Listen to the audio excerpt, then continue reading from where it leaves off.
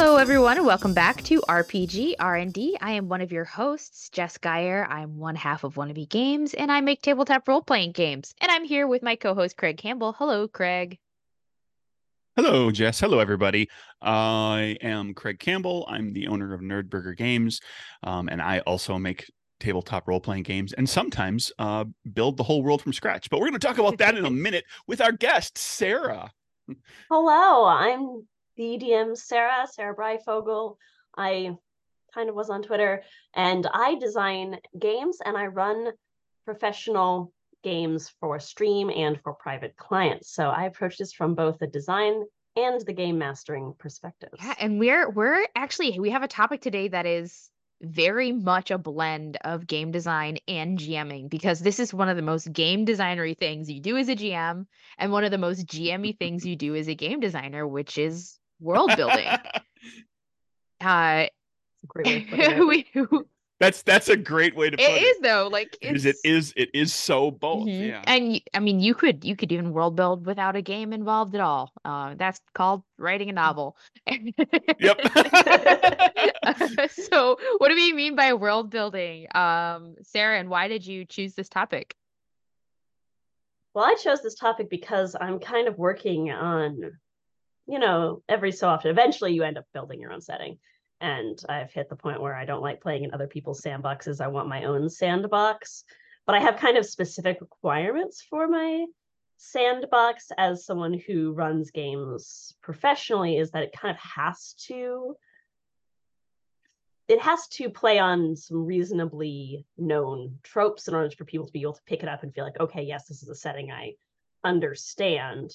But also some of those tropes I don't like, and some of them are boring. And so figuring out where to tweak has been something that I've been doing a lot of. And so when y'all reached out, I was like, well, let's talk about world building because it's what I'm doing. And I know what's going well, and I know it isn't going well. So let's talk about it.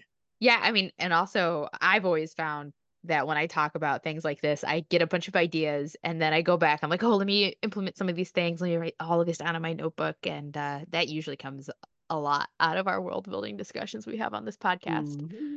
So when we're getting started with world building, Craig, actually one of your points in our little pre-show discussion, We do have yeah, free production, everybody. kind of, not really, but kind of. Like 5 minutes. Yeah, sometimes it's just, hey, you ready? Okay, let's go.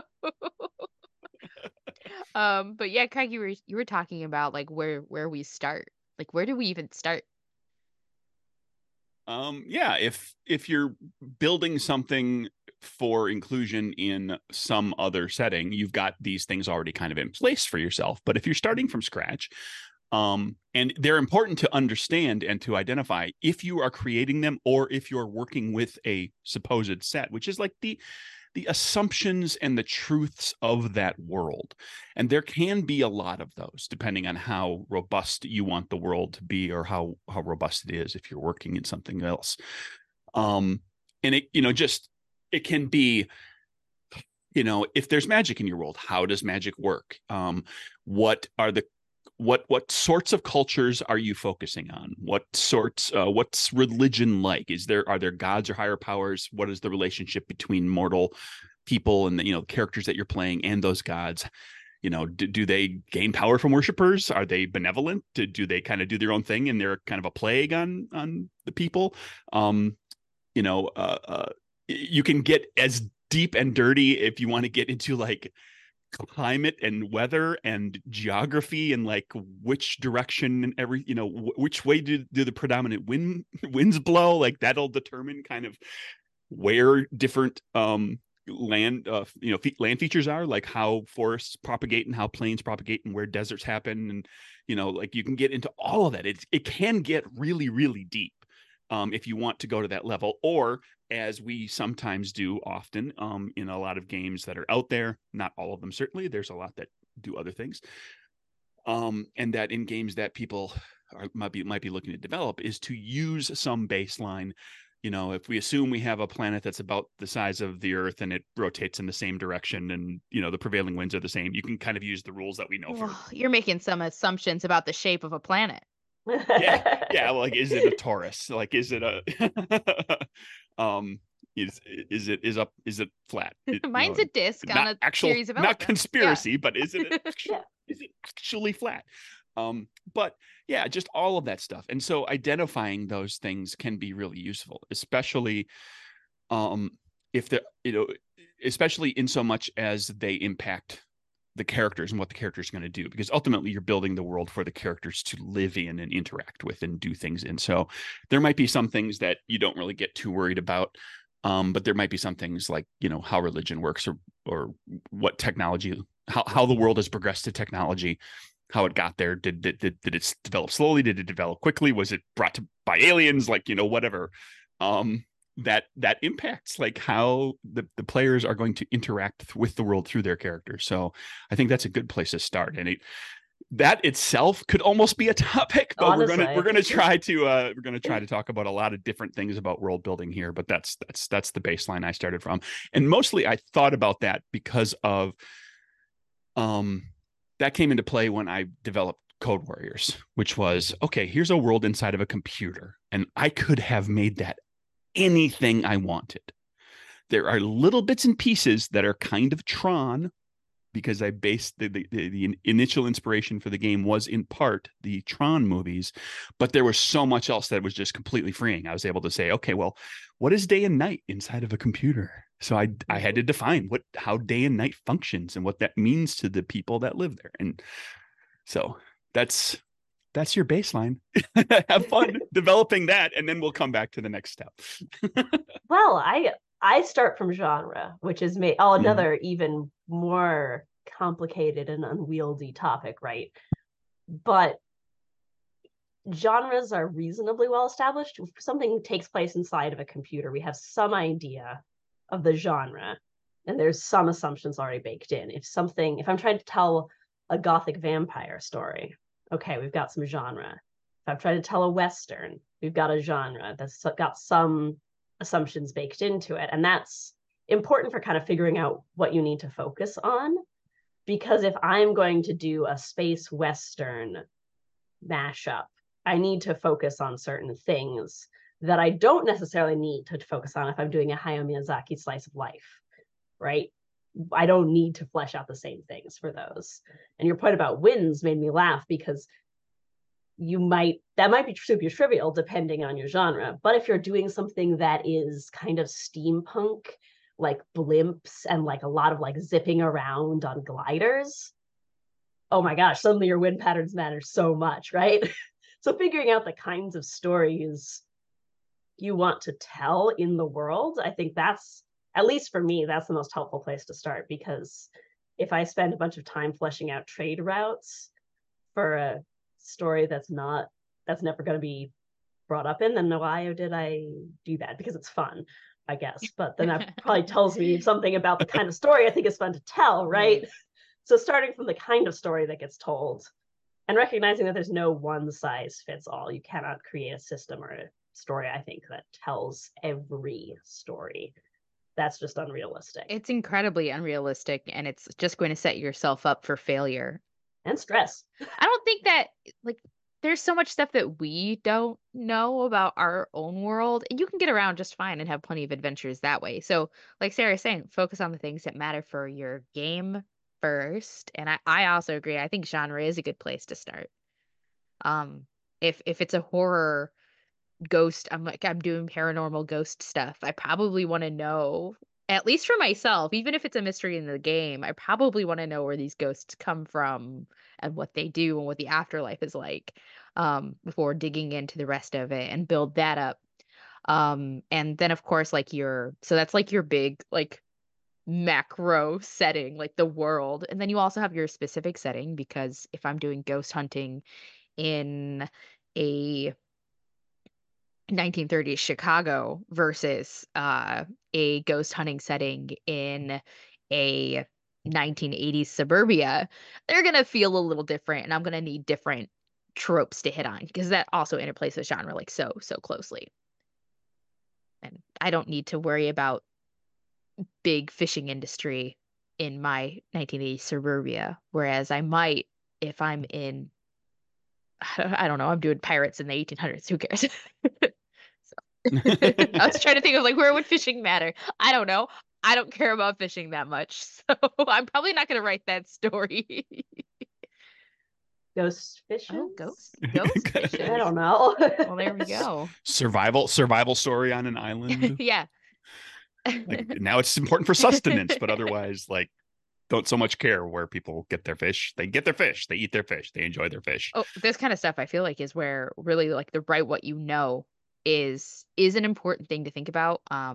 If you find yourself doing a bunch of having to do a bunch of really specific research on a thing, that might either signal maybe this is not right for the story, or maybe I need to, if it's especially if it's for a game and it's not like for your personal, like for your personal game group, maybe that's where you're starting to hire outside consultants, especially if it's regarding like a diversity issue. Maybe that's when you hire a diversity reader, a sensitivity reader, or other people who are working on the story with you, because maybe then it's also not your story to tell.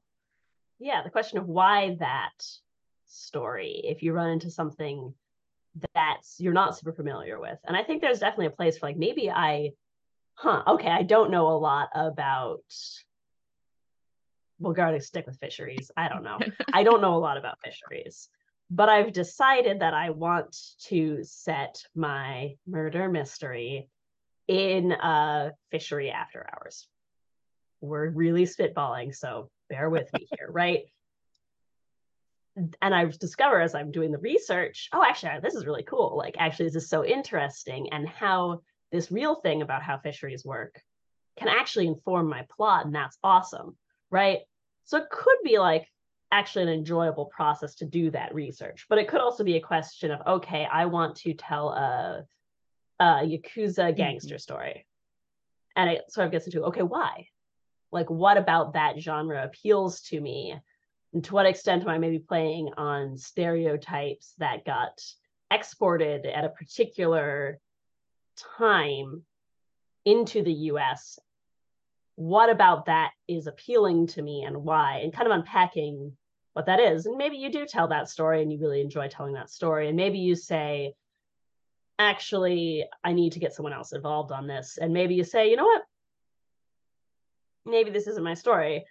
But that's really tricky, right? That's a very personal call to make. But figuring out why you wanted to tell that story and why you want to include that element, I think that's really helpful for figuring out if that's something that you should be spending time on, someone else should be doing, or if you should be working in collaboration with someone. I think that's such a good point. And like with the fishery example, that's so low stakes. Even if you got something So wrong, low you stakes. got something wrong about fisheries, that's not going to impact anybody's life. It's not really going to cause them any harm. They're not going to, they might be like, "Oh, I have a family full of fishers and we all work in fisheries," and that thing that you said was very silly, but it's not going to like, Yeah, they'll laugh at you, but it's not going right. to be hurtful. No one is perpetuating stereotypes, harmful stereotypes that impact a person's daily life based on fisheries. Whereas someone who's Japanese or Japanese American and you're writing a story about the Yakuza, you could perpetuate a harmful stereotype, especially if you are not in that cultural group.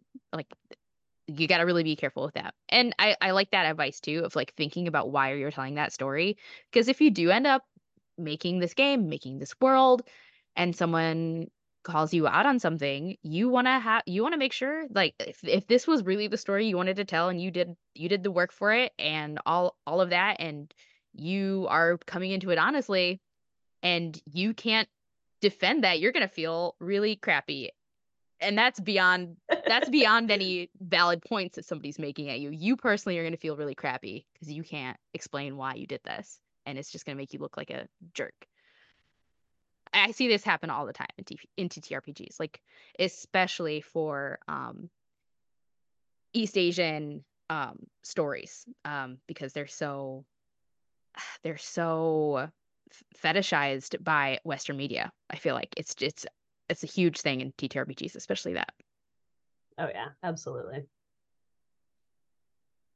So apart from well, like let's say we have a nice story. We've done our research. We're building up the story. Like what else do we need to do for world building? So we have a story. Maybe it is something that we're even familiar with. We are doing I like the idea of the alien Western mashup because I've seen Aliens versus Cowboys in theaters.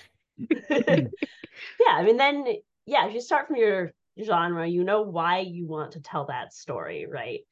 And let's say that like the alien Western really appeals to me. And then, and there is some work, right, that goes into, and this is maybe going to be a tangent, but right, I grew up in Colorado. I love Westerns. They are also super colonialist and a, kind of problematic, right? So when we're thinking about aliens and Westerns, then there's some assumptions baked into the genre that we have to figure out what we're going to do with, right? Like, okay, who are the aliens? And do we give them, are they monsters to be killed, as is assumed in a lot of game systems? Are they dubious allies to be negotiated with, as is assumed in other game systems? That's an interesting question. And this is where I throw in the caveat that I start from people and not everyone does. Some people really want to know, okay, we're in space and it's a Western. How do we get there? What's the tech like? Like, what happened there?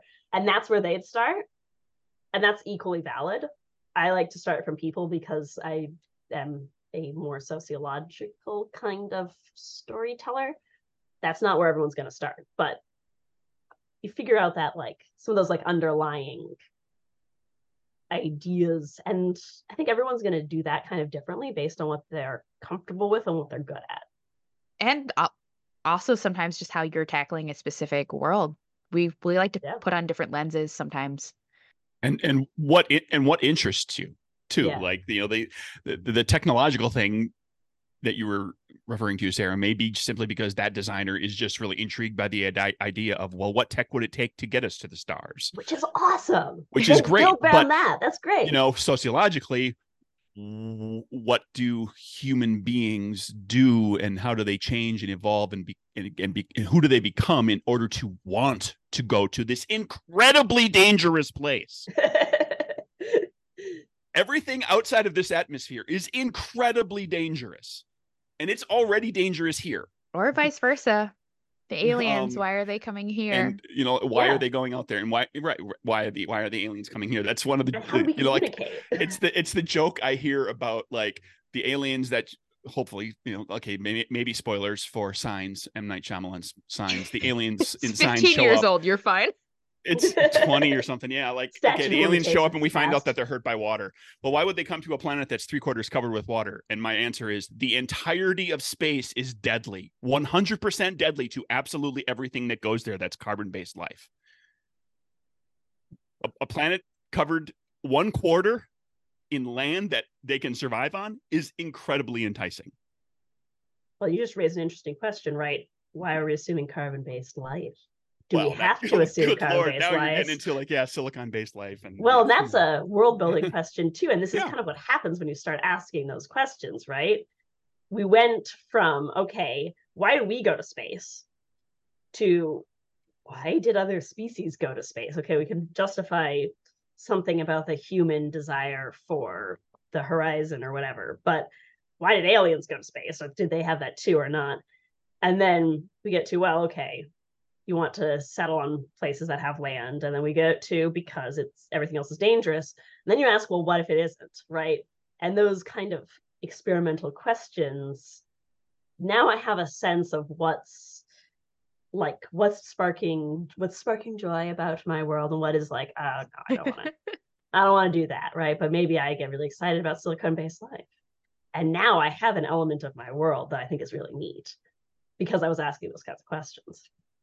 Right. And that exact sort of thing of why, you know, why did this happen, or why would this happen, can be transposed into, basically can be transposed into a lot of aspects of the world. Like, why you've got, okay, if I've got a fantasy world and there's these kingdoms and they have certain types of governments, we're going to establish a number of kingdoms, and there's going to be a few different types of governments, and we're going to be able to play those off each other, and they're going to have, you know, conflicts with each other and all this sort of. But why did these certain governments appear? Like, what was it about this culture that caused a regency to rise as the dominant government? What was it about this culture that caused like some sort of representative democracy to rise about this culture? What was it about this culture that caused like a dictatorship to be the preferred? Like, people are happy that there's like this person or people who are in charge, and they handle all the problems, and I just live my life. And yes, there's parts of it that are crappy, but overall, I don't have to deal with that. You know, like there's like what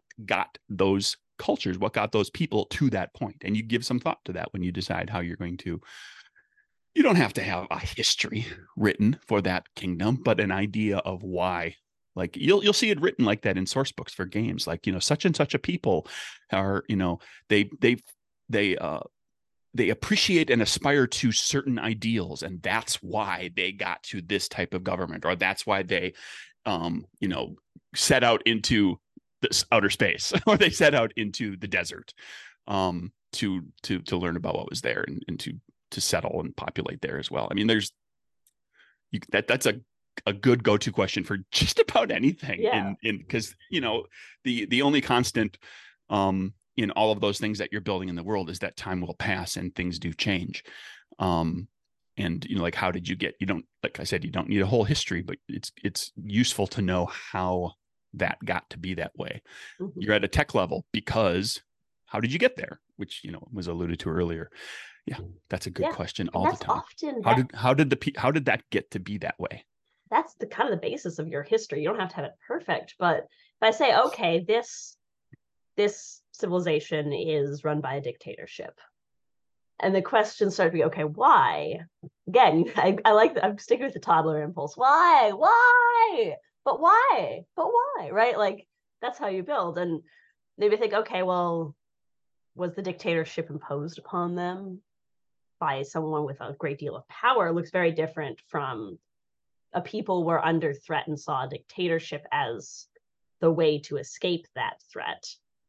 But now it's like, okay, well, both of those things inform the past of this nation. One of those says there was some kind of power that the people could not withstand, and now there's a dictatorship. But probably that means the everyday person is not super down with this dictatorship because it was forced upon them. Whereas if you had a country that was at war until a leader arose to like rally the people, and afterwards imposed herself as the Queen of Queens, you would have a lot of people who are actually like, yes, that is our queen, right? That's completely different. And neither of these groups are going to be monoliths, right? You're still going to have people who maybe they weren't born for when this war happened, and they're like, well, no, why not my queen, right? And you might have people in the previous example who were born after the dictatorship rose to power. It's all they know. And they're like, actually, no, you know, like, look at other countries. Like, we're pretty stable over here. Those people aren't monoliths. But now I have a history. I have a couple of different positions that characters within that community might take. Is it a full fleshed out, like, and then so-and-so succeeded so-and-so on the throne? No, we're not there yet. But we're getting some ideas, and we've got some robustness and some plot hooks to hang off of. I'd like to point out that I think Sarah has pinpointed the exact perfect time frame to place the world in relative to the rise of the benevolent dictator that people welcomed, which is when the grandparents who were there for that are still alive, but the kids are like, what, you know, the grandchildren are like, what the hell is this noise? And so now you've got social upheaval amongst the three generations. Love social upheaval. Who view things in completely different ways. A really good way to add on to that and kind of give different people buy-in is by borrowing something really important from our world that we currently live in, which is the idea that if you try hard enough and you work hard enough, you too can be the Queen of Queens, or at least up there in the 1%, even though it's like a complete fiction. And yeah, you can be one of her handmaidens. Yeah. I don't know. So like thinking about how people can rise or fall through society is another interesting aspect to that. Like, I feel I see a lot of Hunger Games content now is like very much in the zeitgeist in the TikTok circles that I'm on. And I think that one of the things that Suzanne Collins did well with the Hunger Games, like, okay, why are people just kind of like living with this idea that we can just, you know, suffer underneath this totalitarian dictatorship that's killing our children, is the idea that there is a possibility for them to come back with all this money and fame and fortune. And that can be really like that personal not everything has to be super macroeconomic societal. It can be very personal. Like a couple people think that they can see some opportunity. And even if it's all individual based, that can be a really powerful driving force too. So like what do people want in general in your society? What do they need in general in this society? And what will they do to get it can also help drive like the types of social organizations that you have. Because maybe you do. Maybe now in the Hunger Games world, you have people who work their hardest so they can be legacy tributes so they can always win the Hunger Games all the time. And then you have underground rebellions that want to stop it entirely.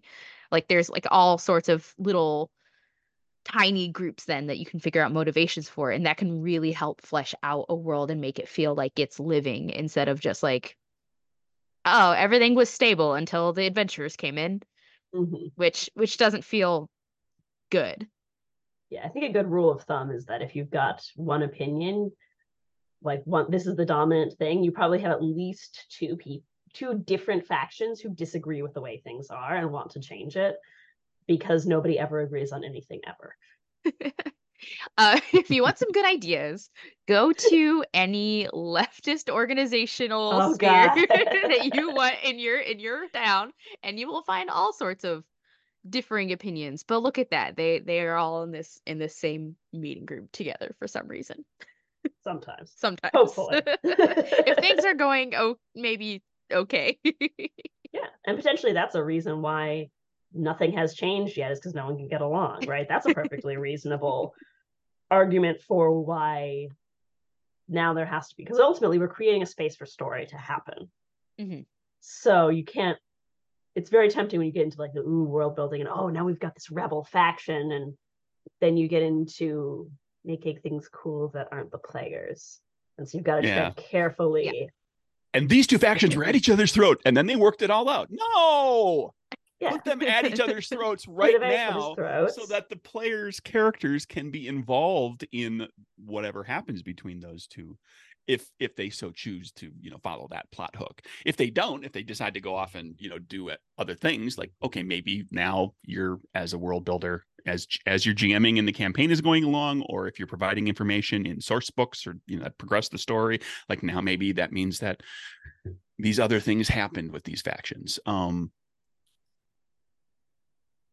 Good or bad, for despite problematic material here and there and some of the missteps in how they kind of developed everything, a great look back on that is the original World of Darkness, which had like story, like Vampire in particular, which had like everything kept moving forward. They like source books came out and things were happening. Like, so even when the characters were off here in Chicago by night doing there's other stuff happening around them, and this would influence things that happened in Chicago. The GM could incorporate it. It was produced, it was developed as part of kind of this living, breathing campaign setting that grew over time.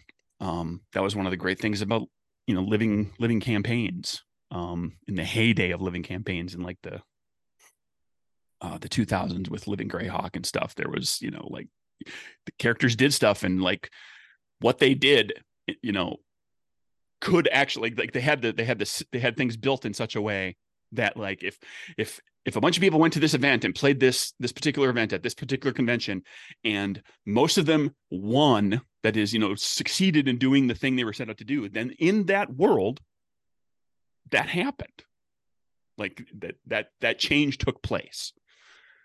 That's so fun and so much work. Oh my god! It is. Cool. It is immense work. I knew some of the people who were involved in that on various levels. I felt bad for them at the time. I still feel bad for them. I ache for the the effort that they had to put into that. But that's something that as a GM you can bring to bear in your game. Like the player characters are going to make changes that are going to ripple.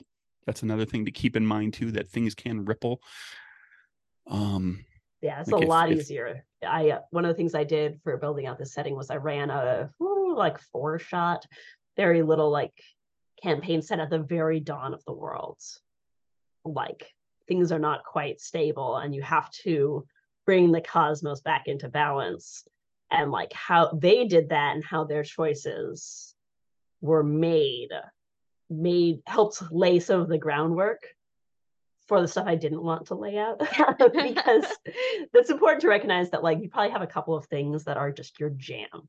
Like, I am so happy designing cultures and like what they believe, what they trade in, what they eat, how they're organized. Like, I'm very happy to do that. I don't want to design a pantheon of gods. I don't want to do it. I don't want to do it. I don't want to figure out, and particularly if I'm going with like the gods are real and like have tangible impact on the world, I'm just like, oh my god. And what alignment should each god be to be properly attuned to the thing that they're due? Is war a chaotic thing, or is it a force for good? So what should the god of war be? What happens to people after they die? I hate doing that stuff. And so at some point, I gotta suck up and do it. I've gone through that. I've designed that. For my own games and everything, I've delved into that. I no longer want to, but I have had my fun doing that. Like, what should the god of night be? Well, and probably you need to have something like that defined at some point, even if you hate doing it. And someone else might turn around and be like, yeah, give me all the pantheon. I love figuring out what people's religions are and like how this works and what the afterlife. But they're like, and then you're like, okay, but great, what do they eat here? Right, you're at some point you're gonna have to do the parts you also don't like to do. Well, they have all these fisheries. It is really hard. Like, if you are doing a fantasy game and you're doing like that kind of fantasy game where the gods are real and all of that, blah blah blah, you probably also don't need to flesh out the full pantheon. I'm like, even if you looked at a lot of our fantasy pantheons are based off of a Roman or a Greek mythology. Like, this is the god of this, and this is what they do, and they have like human type relationships. They have brothers and sisters, and mothers and fathers, and siblings, and everything like that. You don't need all of that. You can No. pick your favorite because you probably already have a favorite, let's be honest. Me, I always love a moon goddess. My favorite thing. I'm gonna have my moon goddess and I'll have like two other maybe, and I'll just use them. And as needed, I might throw in some others. But if I'm gonna have gods mess around, I'm sorry, my players, it's gonna be the moon. They're the coolest, and that's what I like. And everything else is fine. But you do need to figure out how that messing around occurs, because otherwise you might write yourself into a big problem where you've said, oh, actually, yeah, no, the gods can't be killed, right? And then now I really want to kill a god. Yeah, exactly, right? Or like, oh, well, the gods can intervene in mortal life. Okay, well, why aren't they solving this problem, right? You gotta have some rules in place, even for the things that you don't find interesting to design. And one of the best pieces of advice I ever heard was that, like, you only really need about 3 layers before people think it's turtles all the way down, right? Like, and if you're really good, you can get the 3rd level to explain the 1st level. And like, and that's gonna be something as like, okay, we've got ghosts in the fisheries. I'm keeping with that because it's great. Okay, why do we have ghosts in the fisheries? Okay, well, they're the ghosts of fishermen that died there. Okay, well, how did they die? Right, they died because of the fishery assassin.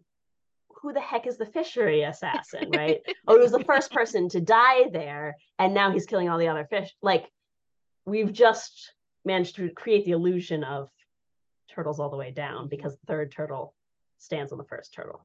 If that makes sense as an analogy, it makes sense in my head. No, it makes sense to me. I understand what you mean. Like, you want it to be kind of a closed loop of explanations.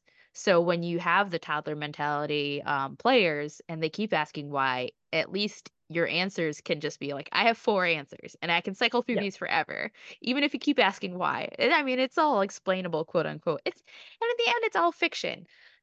You can't, even if you made a world based off of our own, you cannot completely explain everything because we don't have all of the answers. If we did, the world would be a little different. So it's perfectly reasonable to be like, look, this is not a story about grain, so we're not going to actually answer how the bread gets made on the top of this mountain peak. Right. We're not going to do that. Just roll with it.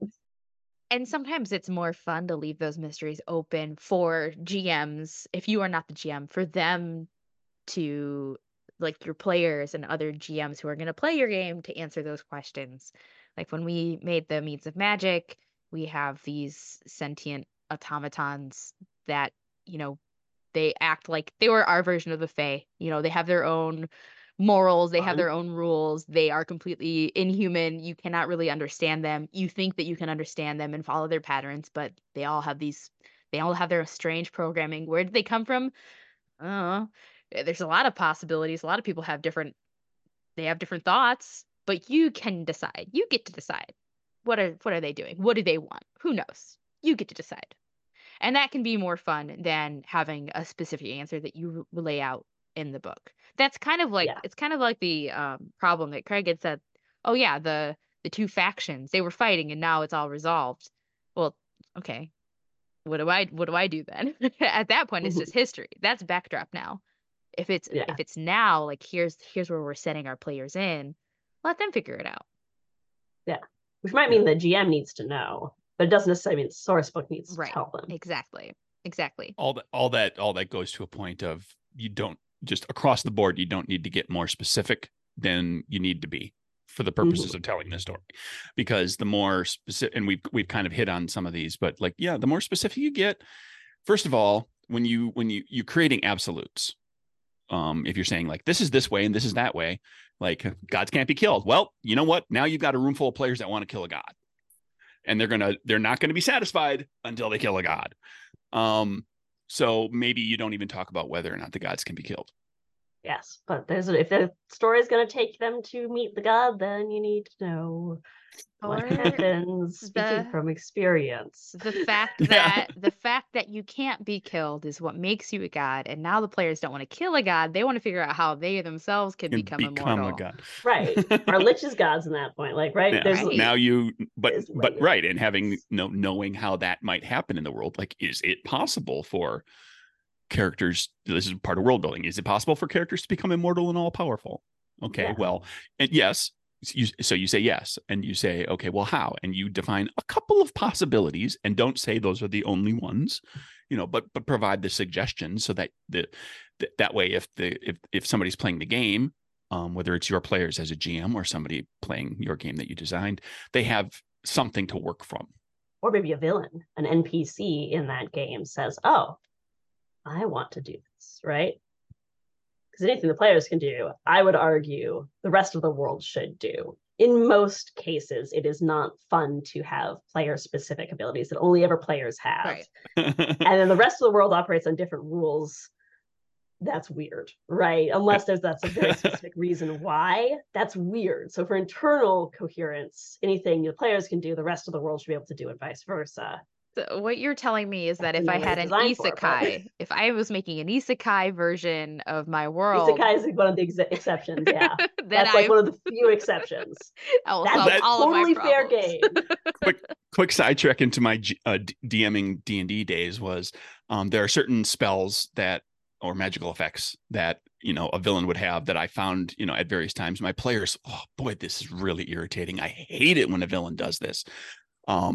Like, for example, back, like, I don't know for sure, I don't remember for sure how it works right now, but like 3rd edition mirror image, where you're hitting that guy over and over, but it's just an image every time, and you're just slowly whittling him down through all their images, and they found it very irritating. So like there was a point where I started a campaign, and I was like, I had a list of, I don't remember, it was maybe a dozen spells that I was like, and I told them, I said, I'm not going to use any of these spells with the bad guys until the moment one of you does. So the moment the wizard wants mirror image, boom, my villains get to have mirror image, and we're all going to deal with the heartbreak of having to whittle through 5 images to finally get to the spellcaster. And there's a few of them like that. In our pre-production talk again, also, Sarah, I wanted to make sure that you hit this point too, because you had mentioned talking about neocolonialism and decolonization within our settings. Can you want to tell us a little bit about that? So the context of that is that my master's is in film, and so I was looking at post-colonial cinema, and like, it's one of those things that sneaks into fantasy all the time, to the point that if you're coming from a culturally Western perspective, you won't see it until you start looking for it, and then you'll go, wait, where did this come from? And I'll pick on Game of Thrones because Game of Thrones is a Oh my very, gosh. very good example of this, right? The entire plot happens in Westeros, which is fantasy England. You get a little bit in like someone who's in exile in fantasy, the Mediterranean, maybe. Mm-hmm. And then they go to Westeros, and the entire plot happens in Westeros. But if you ever go and look at the rest of the world, there's some really cool things in it that are just never, ever mentioned, right? And there's a lot of things that just take place in fantasy England over and over and over and over again. But they have potatoes. Why do they have potatoes, right? Oh my gosh. Make that one make sense. So that's what I'm talking about when I talk about like Eurocentric fantasy. You can say that, like, it's perfectly reasonable, I think, to say, actually, yes, you know, this is the story I'm going to tell for a host of reasons, right? Including perhaps that's my ethnic background, and there's elements of it that I think I'd like to tell and explore, right? That's a totally reasonable choice, but then thinking about what the rest of the world is doing a little bit more than a lot of fantasy seems to do. Because if there are people with wings in the jungles of your fantasy Africa, that's so cool. Why aren't we going there? Right? And they're also presumably, if they've got wings, then, well, has that changed trade? Can they fly across from fantasy Morocco to fantasy Spain? Because that was the whole point of things, right? Like, Mm-hmm. there's no one who's existing in isolation. And a lot of the tropes that we've all, in a Western context, grown up with are situated from a lens of colonialism, where you've got the place where the things happen, you've got your fantasy Westeros, and you've got the place where your heroes, the people of Westeros, go to have adventures and interact with something different and bring back treasures. And they come back here. And then there's potatoes. And that's something that once you start seeing, you can't unsee. And I think it's really important as game designers to question, because we are designing mostly like fantasy, sci-fi. This is not the world as it is. So, not that you can never have dark themes, but like, why are you assuming this is the way that it is? Why are you assuming there are just potatoes and not that potatoes were brought from somewhere else in the history, and what they do to a society when suddenly you have an easy to grow, readily available food source? No, it's just potatoes in so many fantasy settings. And I get hung up on the potatoes because of what they represent, right? They're an indigenous American crop that was brought to Europe pretty late. Mm-hmm. Becomes adopted and suddenly becomes this thing that feels natural in something set in medieval fantasy Europe. Yeah. Yeah. But they're not there. When you think of the medieval fantasy crop, you think of potatoes. They didn't have them. Really? They're not there. I blame Samwise Gamgee. Boil them, mash them, stick them in a stew. You can blame a lot of that on Tolkien, but Tolkien's writing in a very specific historical context. That's a lot of that. That's where a lot of it comes from. A lot of our fantasy tropes and kind of cliches come out of Tolkien and people who were directly influenced by Tolkien.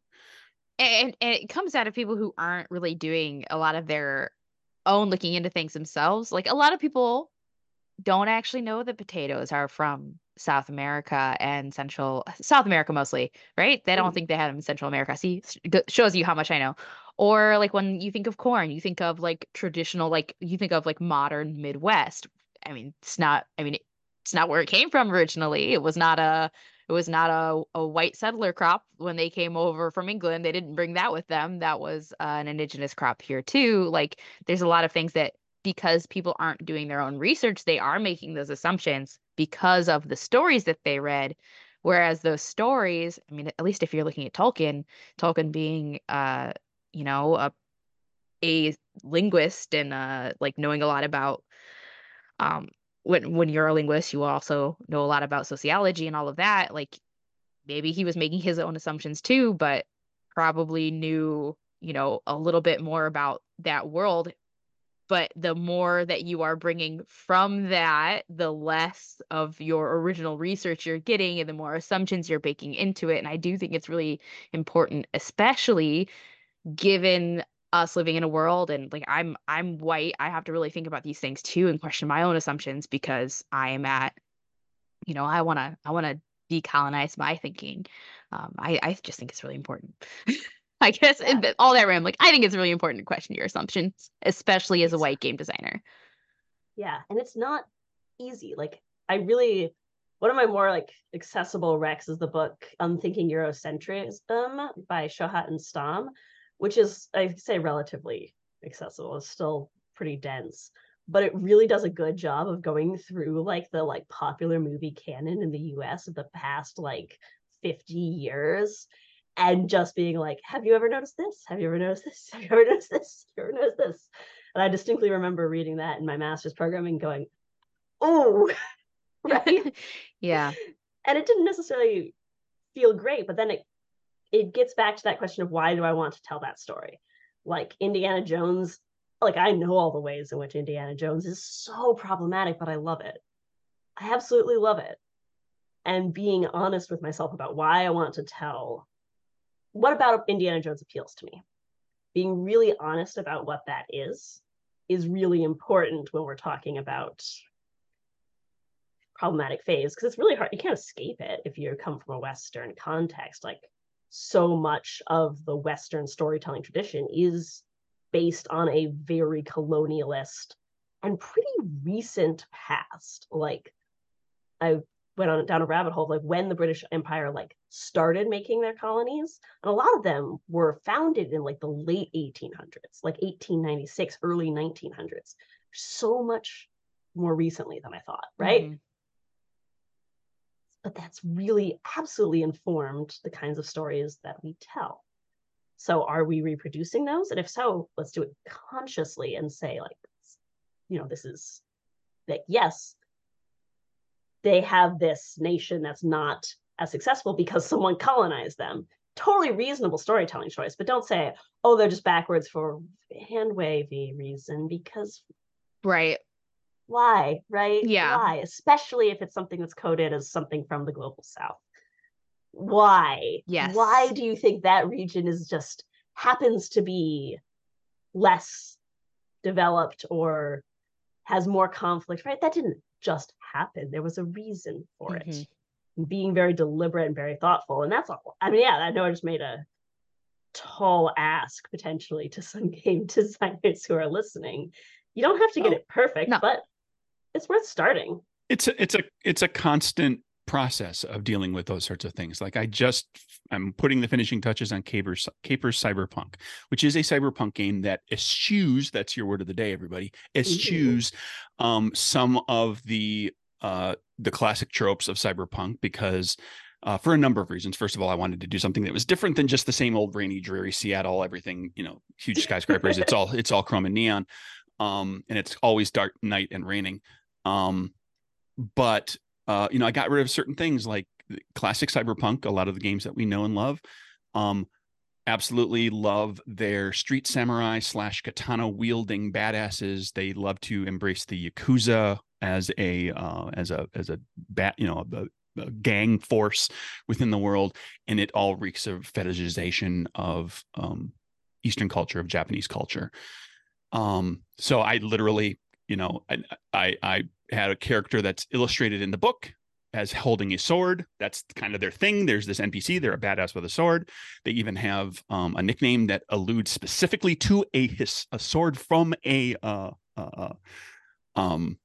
literary work. Their nickname is Snickersnack. And Jabberwocky, and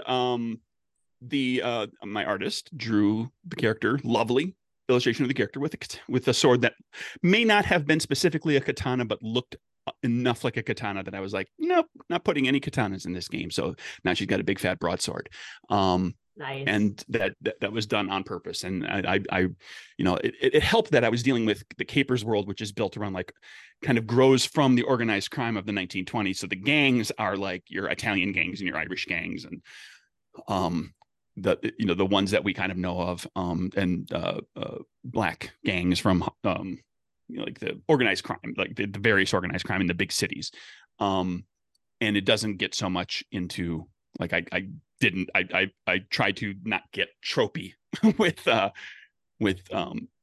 particular types of gangs built out of certain East Asian cultures, because that it's not that it's not a valid thing to have in a world, but it was like it's so heavily associated with cyberpunk, and it has that sheen of fetishization of that culture, that I didn't want it in my game.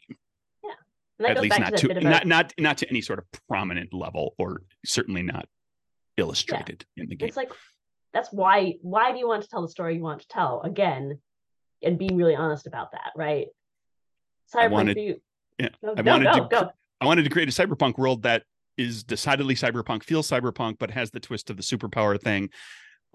Definitely has cyberpunk aspects to it, but it's not all the tropes of cyberpunk. Yeah. And that tells you, I comment on, like, you can fight the megacorps in the daylight too.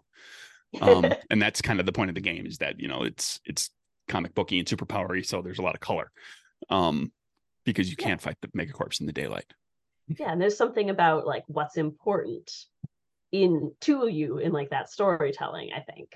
And I think the more that you, like, spend time with, why do I want to tell this story, why is X thing important to me, the more you get into it, and the more, I think, honest you can be when it comes to things that are a little bit trickier, right? Like, particularly when it comes to real world inspired things. And it's not, again, like, I cannot express enough how much, like, trying to be perfect, you will never write anything ever. Don't try to be perfect, just try to be honest about your why. And that if you get critiqued, that's totally reasonable, but if you have an honest why, here's why I did that, and that why can change because you're a person. But being honest about your whys, I think that really, really helps. Maybe your why of there are potatoes is that actually your fantasy setting works a lot better if the average person has a sustainable food source. Totally reasonable, right? We're just going to put potatoes in that. That's fine. But you have an honest why. And it's not just, oh, there's always potatoes.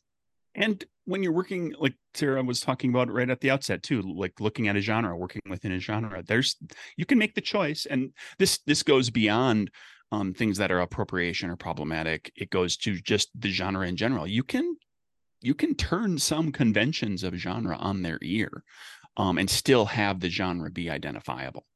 Mm-hmm.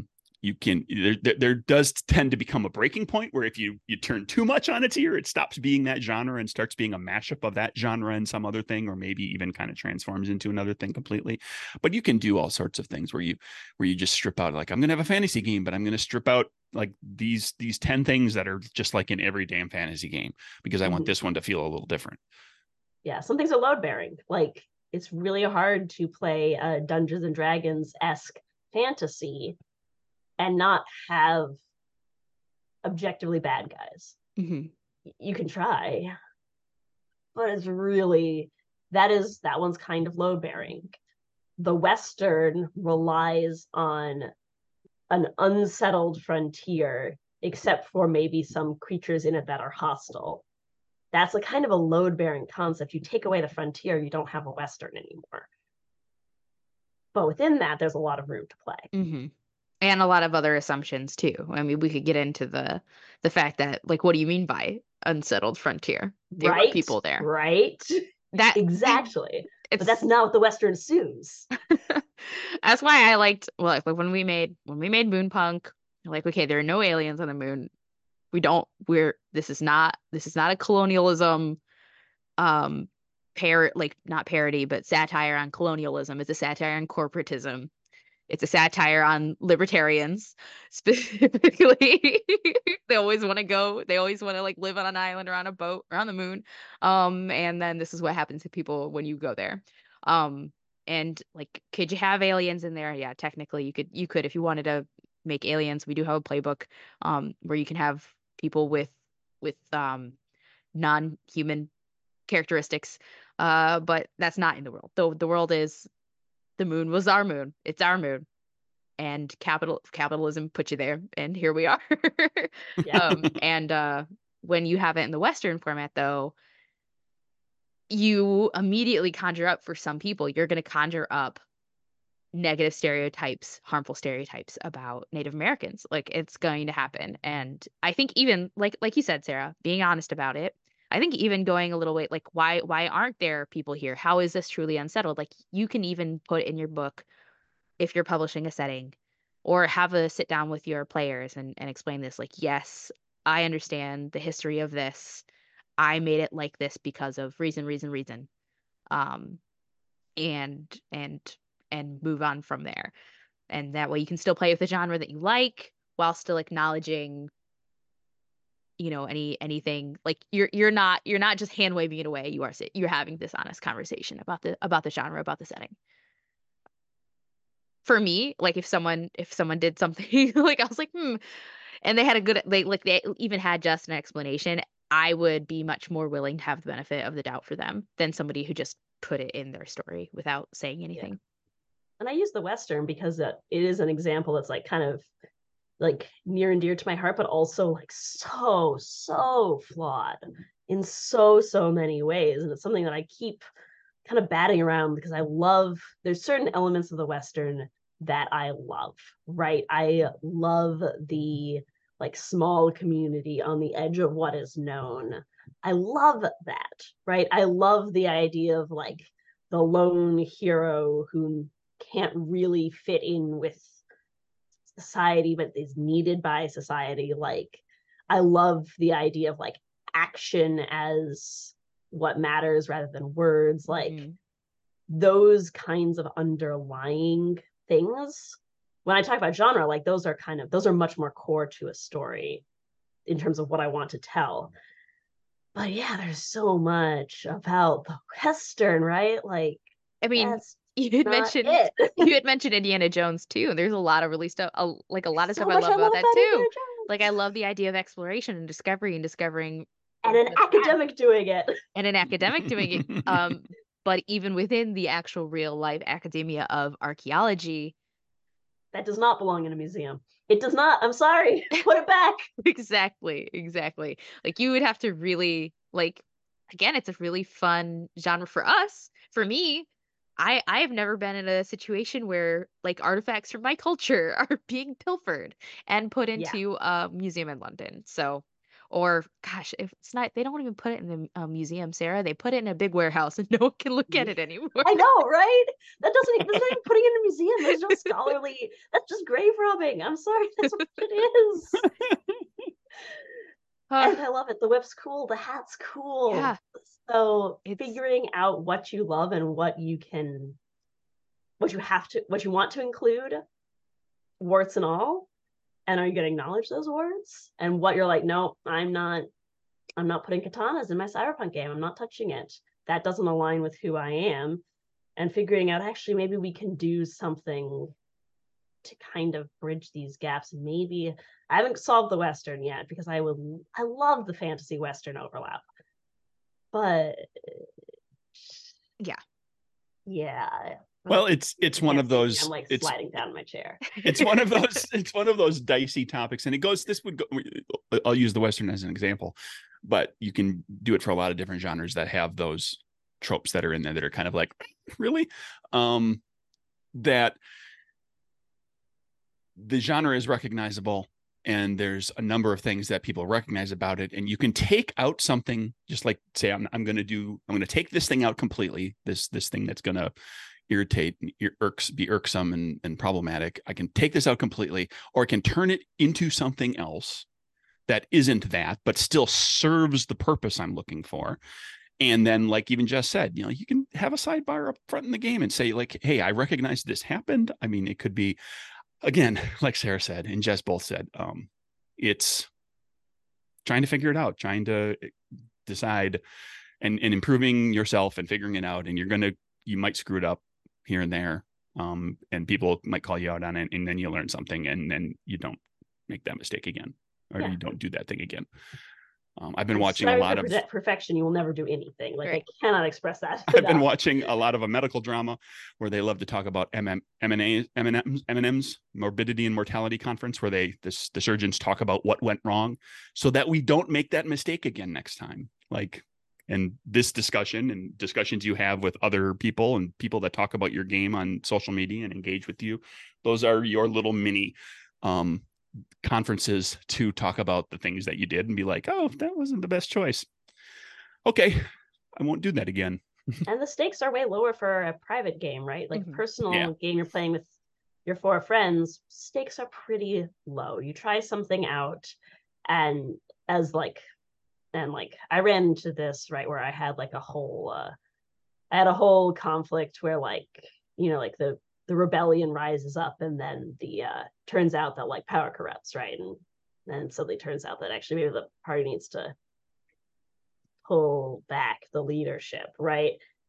And I ran that, and then, like, as I ran that, I ran into through play, I discovered all the ways in which that can also go a little weird, right? And it's like, you're never gonna find a, like, morally perfect story. You just gotta, like, sometimes you gotta sit with the mess and move on. But the stakes for doing that in my game of 4 people pretty low. When you do it in a setting book, there's a challenge that comes with sharing your work with the world, and it is kind of a personal thing. And so you just got to do the best you can do and be a people about it. Sarah, thank you so much for coming on our podcast today and talking to us about world building. Thank you for having me. This is fun. Where can we learn more about you and your stuff? I'm technically on Twitter, but it doesn't spark joy anymore. So I don't think I've posted in a hot several months. But I am on Twitter at the_DM_Sarah. And when I decide to not be on that, but be active somewhere else, I'll probably post there to update where I'm moving to. It's just killing me right now. You can find my stuff on DM's Guild and DriveThruRPG as well. I design for and publishing. I was one of Level Up's lead designers. Currently, you can find me at getting a PhD, so we're pretty slow on the design front right now. I do also have a website, Scholar Sarah at card.co. .card.co. It's a card. It's a website in quotation marks. And I spell my name with an H because that's important. But you can find my publications, my both academic and not academic. You can find my tabletop and my journal articles in the same place, which is an interesting choice, but I wasn't going to make 2 websites. So those are probably the best ways you can get in touch with me.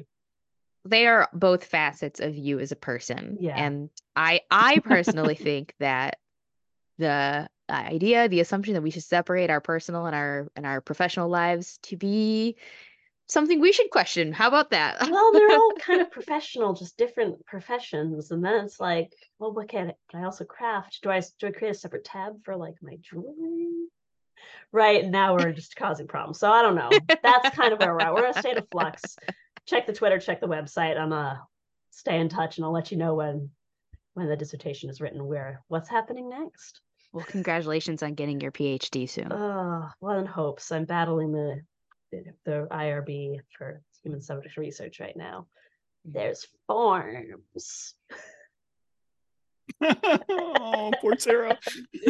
Hang in there. I believe in you. You can find me at Jessica on social medias. I will never do IRB again because I hated it the one time I ever had to do it.